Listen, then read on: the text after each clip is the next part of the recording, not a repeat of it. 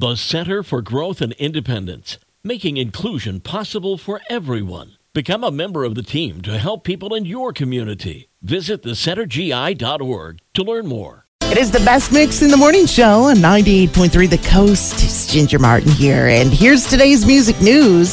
Starting with Taylor Swift, as promised. She's used to making the earth move figuratively, but she did it literally over the weekend in Seattle.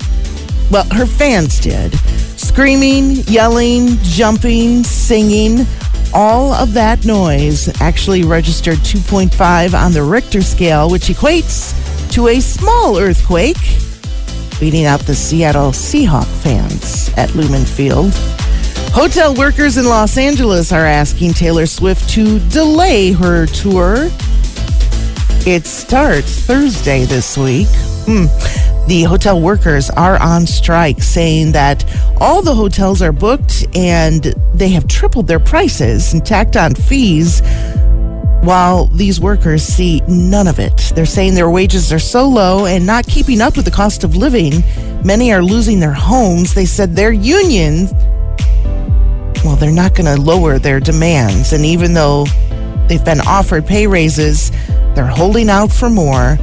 I don't think Taylor can actually delay her tour at this point.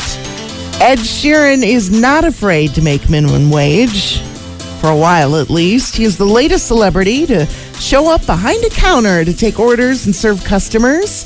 Before Ed played Soldier Field in Chicago over the weekend, he worked the counter at Chicago's Wieners Circle, slinging dogs. And when fans found out he was there, the place was mobbed, waiting to get their hands on a hot dog that Ed Sheeran squirted mustard on. And that is your music news today from 98.3 The Coast.